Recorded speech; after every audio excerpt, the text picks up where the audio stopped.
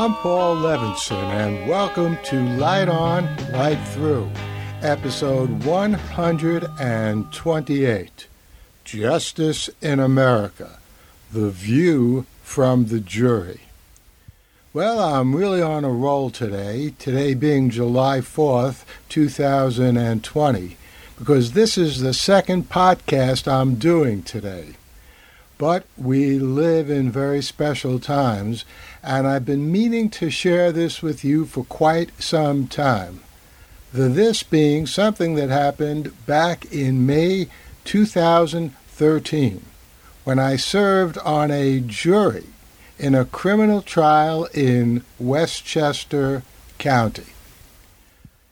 In fact, I wrote this blog just a few days after finishing as foreperson of a jury in a fairly serious criminal trial. And at the time when I wrote the blog, I wanted to put out my impressions and thoughts while they were still fresh in my mind. So what you're going to hear now is what I was thinking literally just a few days after I finished being foreperson on this jury. Well, to begin with, this was my first time on a jury of any kind. I was one of some 400 people who received a summons. I have no idea why I was chosen to be on a criminal case. There were several civil cases that also required jurors. I assume my being called up to sit in the jury seats, where I was questioned by the judge, prosecutor, and defense attorney, was similarly coincidental. I apparently passed muster. The jury was informed by the judge before our jury started deliberations, before the trial began, that I was to be the foreperson. Neither I nor anyone else on the 12-person jury objected. But enough about me. Let's get to the case. The following are the agreed-upon facts, unless otherwise indicated. So these are the facts. In the summer of 2012, in a city a little north of New York City, a couple were arguing in their apartment. The man, African American, was in his 40s. His girlfriend, 20 years younger, was Caucasian. I'm not going to reveal any names to protect the not guilty. At some point before 2 a.m, the man left. His girlfriend followed him into the street. At this point, an unmarked police car with 2 officers in plain clothes drove by on the street. They were on a carjacking and auto theft patrol, that is, seeking to stop people from breaking into and stealing cars. But noticing the woman standing in the street, they slowed down. The police then noticed a man, her boyfriend, on the sidewalk, who, they said, briefly ducked down behind a car when he saw them, the police. This resulted in the officers stopping in their car. Now, accounts differed slightly as to the words exchanged at this point. The officers say that the man said to them, quote, "What the fuck are you looking at?" unquote. Note that cursing a police officer is not illegal in this jurisdiction. I just wanted to point that out. In any case, this was enough to get the officers out of their car. They approached the man, who then allegedly said, "What the fuck do you want?" Although the officers were dressed in plain clothes, they claimed that they had badges on lanyards around their necks which were clearly visible. They claimed they identified themselves as police officers. They noticed that the man had a gym bag in one hand and a small packet in the other, and he dropped them both on the ground. He started to walk away. Suspecting, the police officers said, that the small bag contained an illicit drug, they told the man he was under arrest. The police say they no longer suspected a carjacking or auto theft at this point. But the man kept walking. One of the officers ran up to him and grabbed his arm in an effort to handcuff him. In the brief struggle that ensued, the officer sustained a broken nose, allegedly the result of the suspect's elbow, which the suspect swung behind him, and his partner sustained a broken hand. This was acknowledged by that officer to have been caused by his punching the suspect's head in an effort to subdue him. So just to be clear, one police officer sustained a broken nose, allegedly the result of the suspect's elbow, and the other sustained a broken hand because he, the officer, punched the suspect in the head in an effort to subdue him. The suspect was charged with, and this is the name of the offense, assaulting a police officer. That's a felony. And with 3 misdemeanors: obstructing governmental administration, resisting arrest, and possession of marijuana, which was said to be found in the tiny packet. The only tangible evidence presented in the course of the trial was stipulations by a doctor that the officer's nose had indeed been broken, and by a forensic lab that the contents of the dime bag were indeed marijuana. The rest was testimony by the 2 police officers, in addition to testimony by 2 additional officers who arrived on the scene after or just as the man was handcuffed, and testimony from the man's girlfriend. Before we, the jury, commenced deliberation, here's what I was thinking about what had actually happened. A man and his girlfriend are having an argument. He leaves, she follows him out to the street, and their bad luck, an unmarked police car comes by. The officers were right to slow down and see what was going on, but no one alleged that there was any physical violence whatsoever in the street at this point. Indeed, all the parties agree that the couple were not even involved in a verbal argument at this point. But I think a woman standing in the street at 2 a.m. with a man nearby on the sidewalk was ample reason for a police car to slow down. The officers were similarly right to be concerned that a carjacking or auto theft might have been about to happen. But no carjacking or auto theft did happen, and the police soon concluded that no carjacking or auto theft was taking place. So why then was the man put under arrest? The officers say it was because of the small amount of marijuana which they suspected was in the packet, and apparently was. But I think a more likely explanation is that they were angered by his attitude and cursing, neither of which, again, are illegal in the jurisdiction in which these events occurred. Was the man right to be angered? Well, who wouldn't be angered if right after a nonviolent dispute you were having with your significant other in public, you were approached by strangers looking into your business? If the strangers were police officers and you knew you were doing nothing wrong, would this make you less angry? Not likely. Should the man have been more cooperative with the police? Sure. That would have served all parties well. But did the man break any law by having an aggressive attitude? I couldn't help thinking, this is justice in America.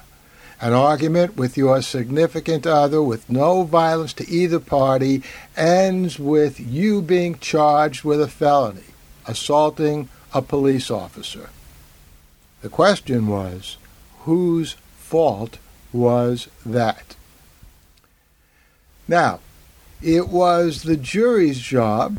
We were instructed by the judge, who in my view did a good job, that our job on the jury was to determine whether the facts alleged by the prosecution were true. In order to reach a verdict of guilty, we had to believe the prosecution's account, quote, beyond a reasonable doubt. You've all heard of that, I'm sure. Everyone knows about that standard. The judge correctly explained that in human affairs, few things are subject to 100% certainty. So we did not need to be 100% sure of every charge, but we had to be a lot more than pretty or even mostly sure. If the prosecution presented 100 points and we had doubts about even one of them, we were bound to find the defendant not guilty. In fact, we all swore an oath to uphold that standard. Now, the prosecution's case against the defendant for assaulting a police officer depended on 3 points. Each of these had to be proven beyond a reasonable doubt in order for us, the jury, to render a verdict of guilty. A, that the injury, broken nose, had in fact occurred.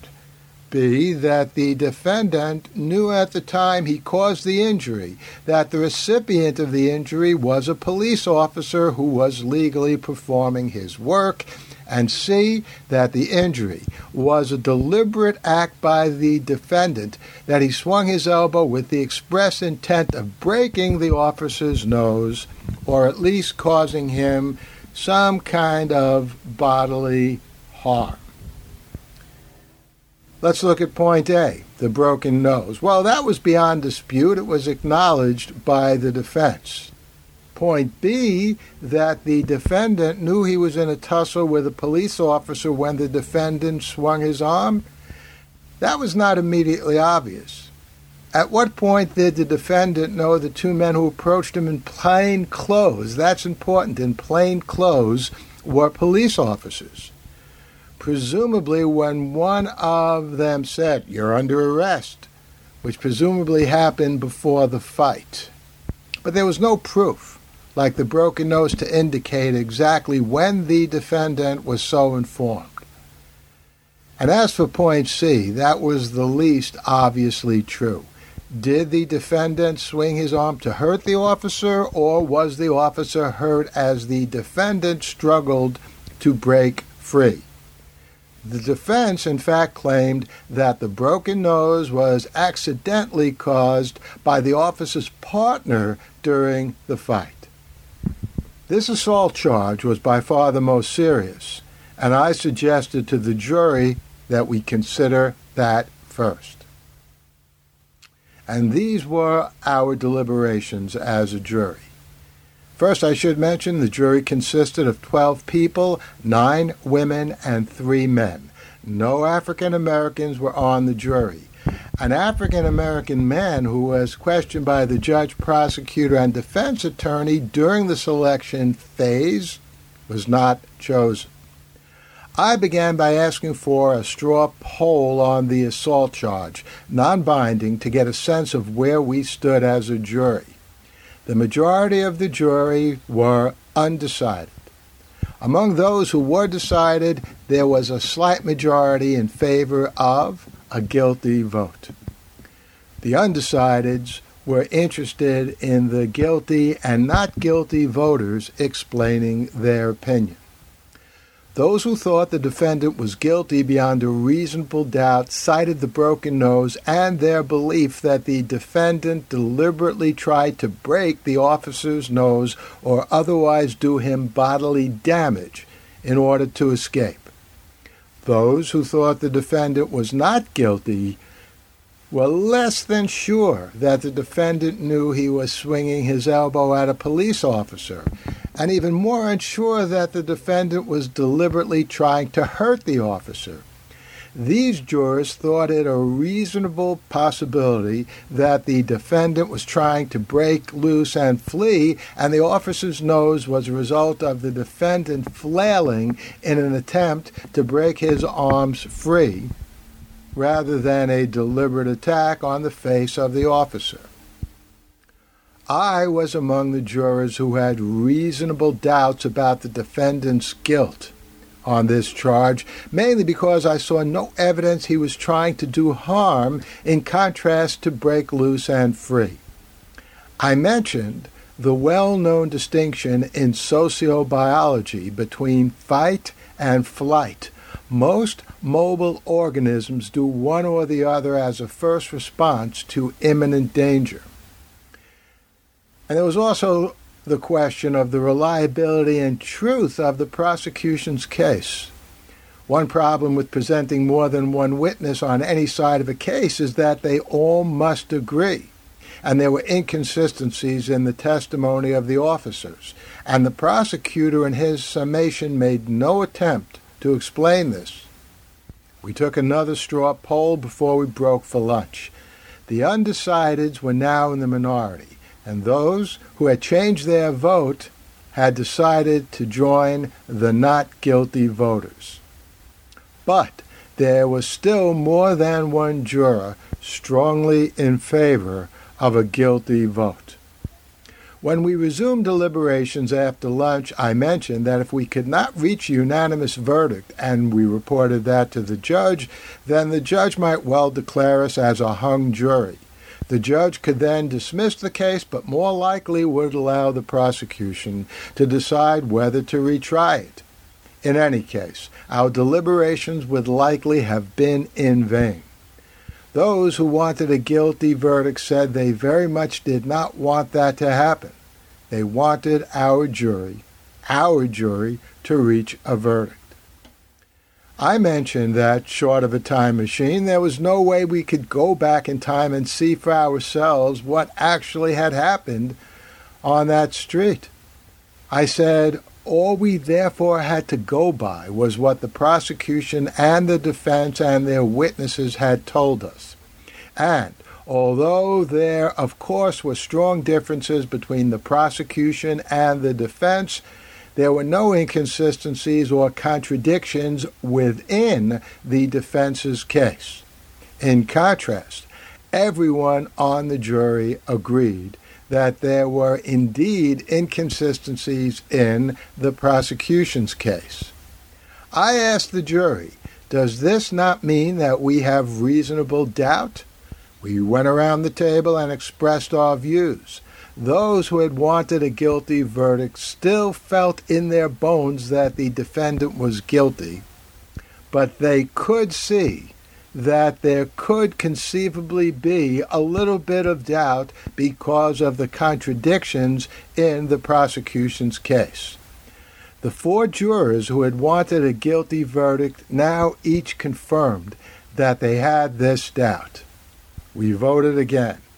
Our jury was unanimous on the assault felony charge. Not guilty. But there were other charges. The sense of most people on our jury was that the defendant had indeed at some point resisted arrest and that the bag he had dropped contained marijuana. The judge had instructed us that we were not to base our verdict regarding the marijuana charge, a very minor misdemeanor, on any view that marijuana should be legal and the law was wrong. Our job was to judge or try the facts, not the law.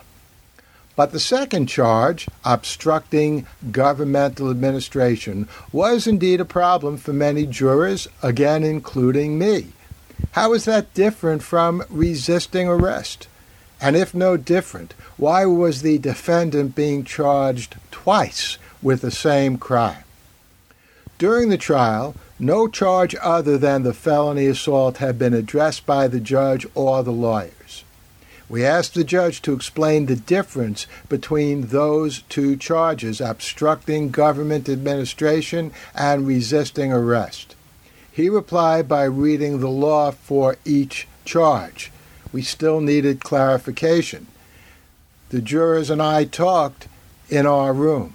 I propose that we go back and ask the judge, can you give us an example of a crime which would be obstructing governmental administration and which would not be resisting arrest?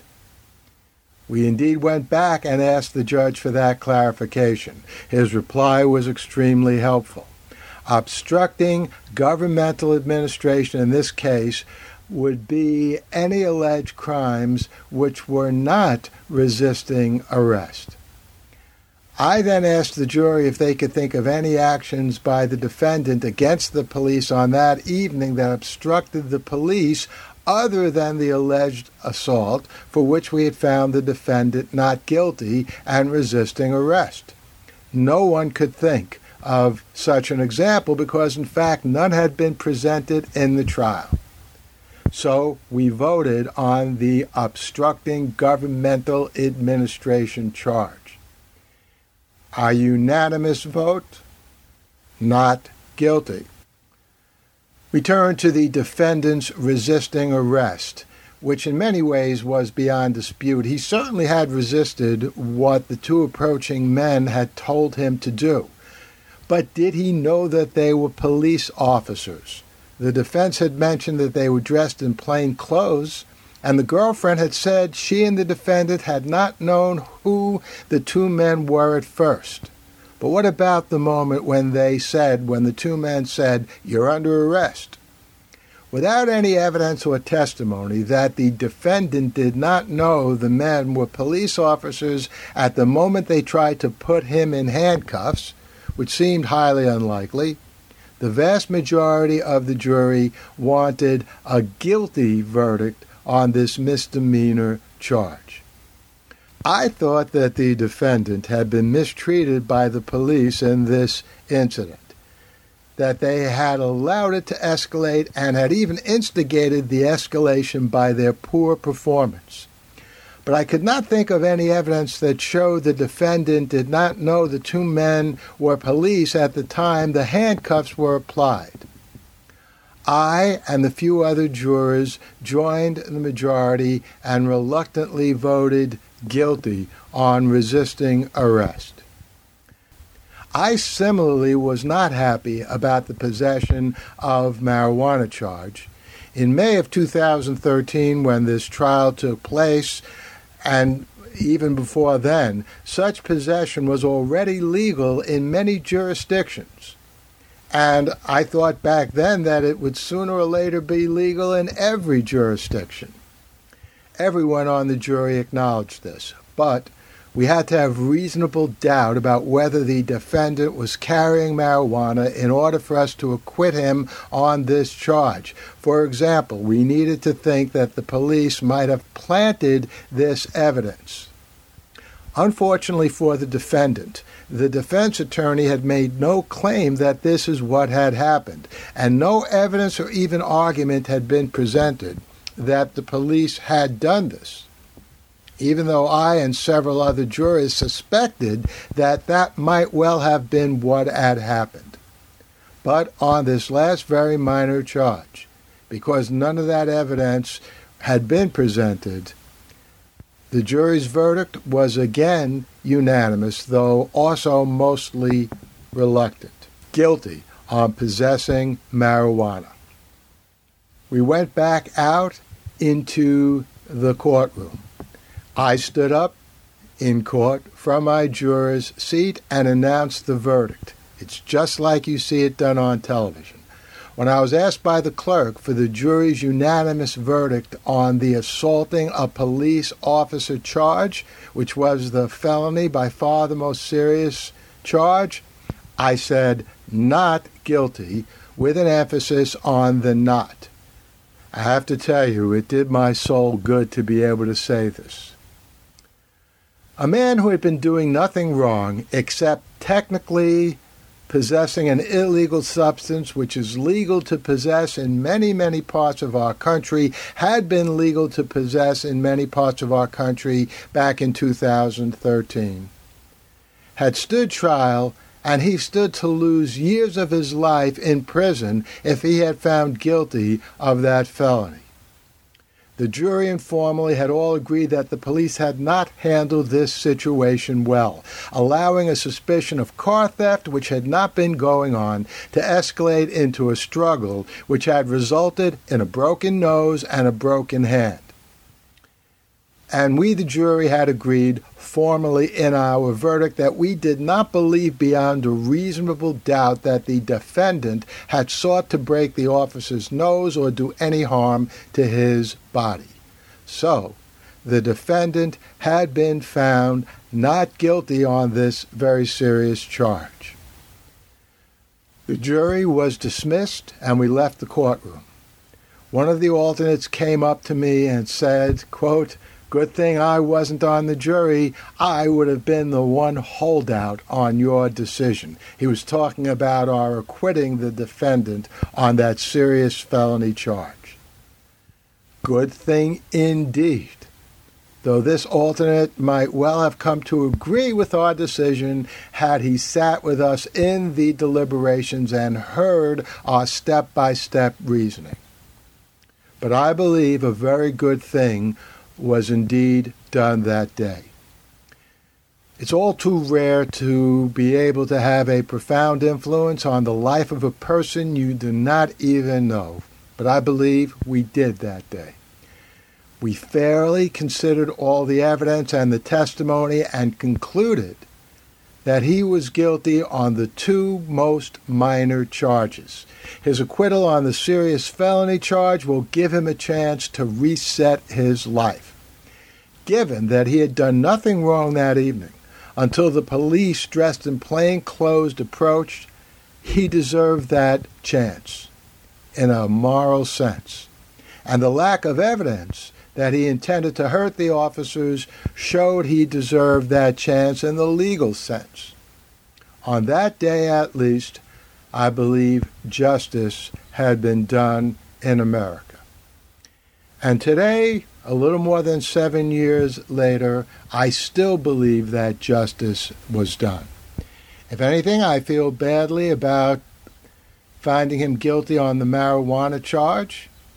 If I had to bet my life on it, I would say the police probably planted that bag of marijuana, but again, unfortunately, the defense attorney did nothing to refute that charge.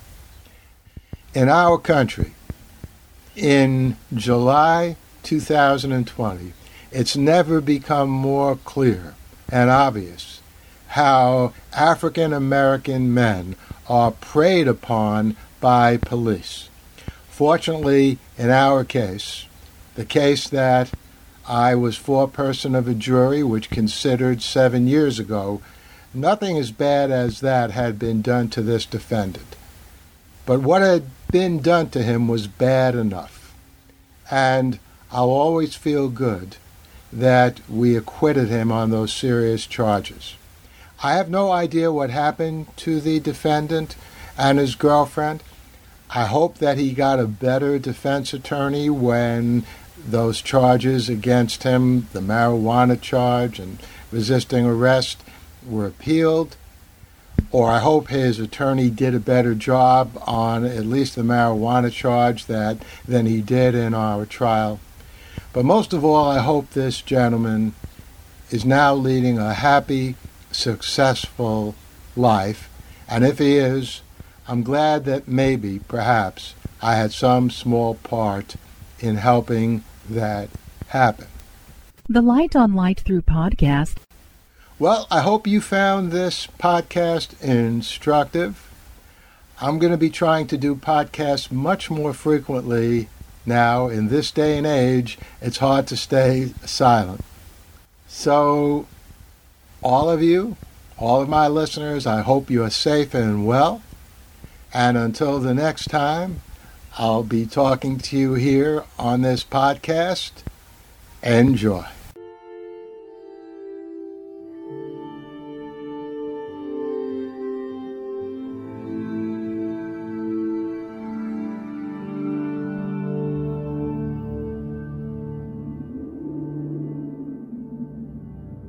Athens, 2042 AD. She ripped the paper in half, then ripped the halves, then ripped what was left again into bits and pieces of history that could have been. Sierra Waters had read once that, years ago, it was thought that men made love for the thrill, while women made love for the sense of connection it gave them.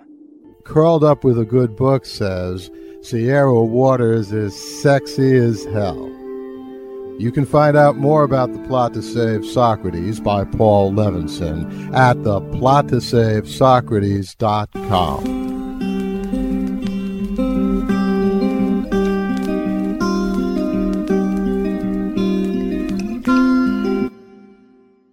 Paul Levinson spilled code about an ancient biotech war raging on in secret for centuries.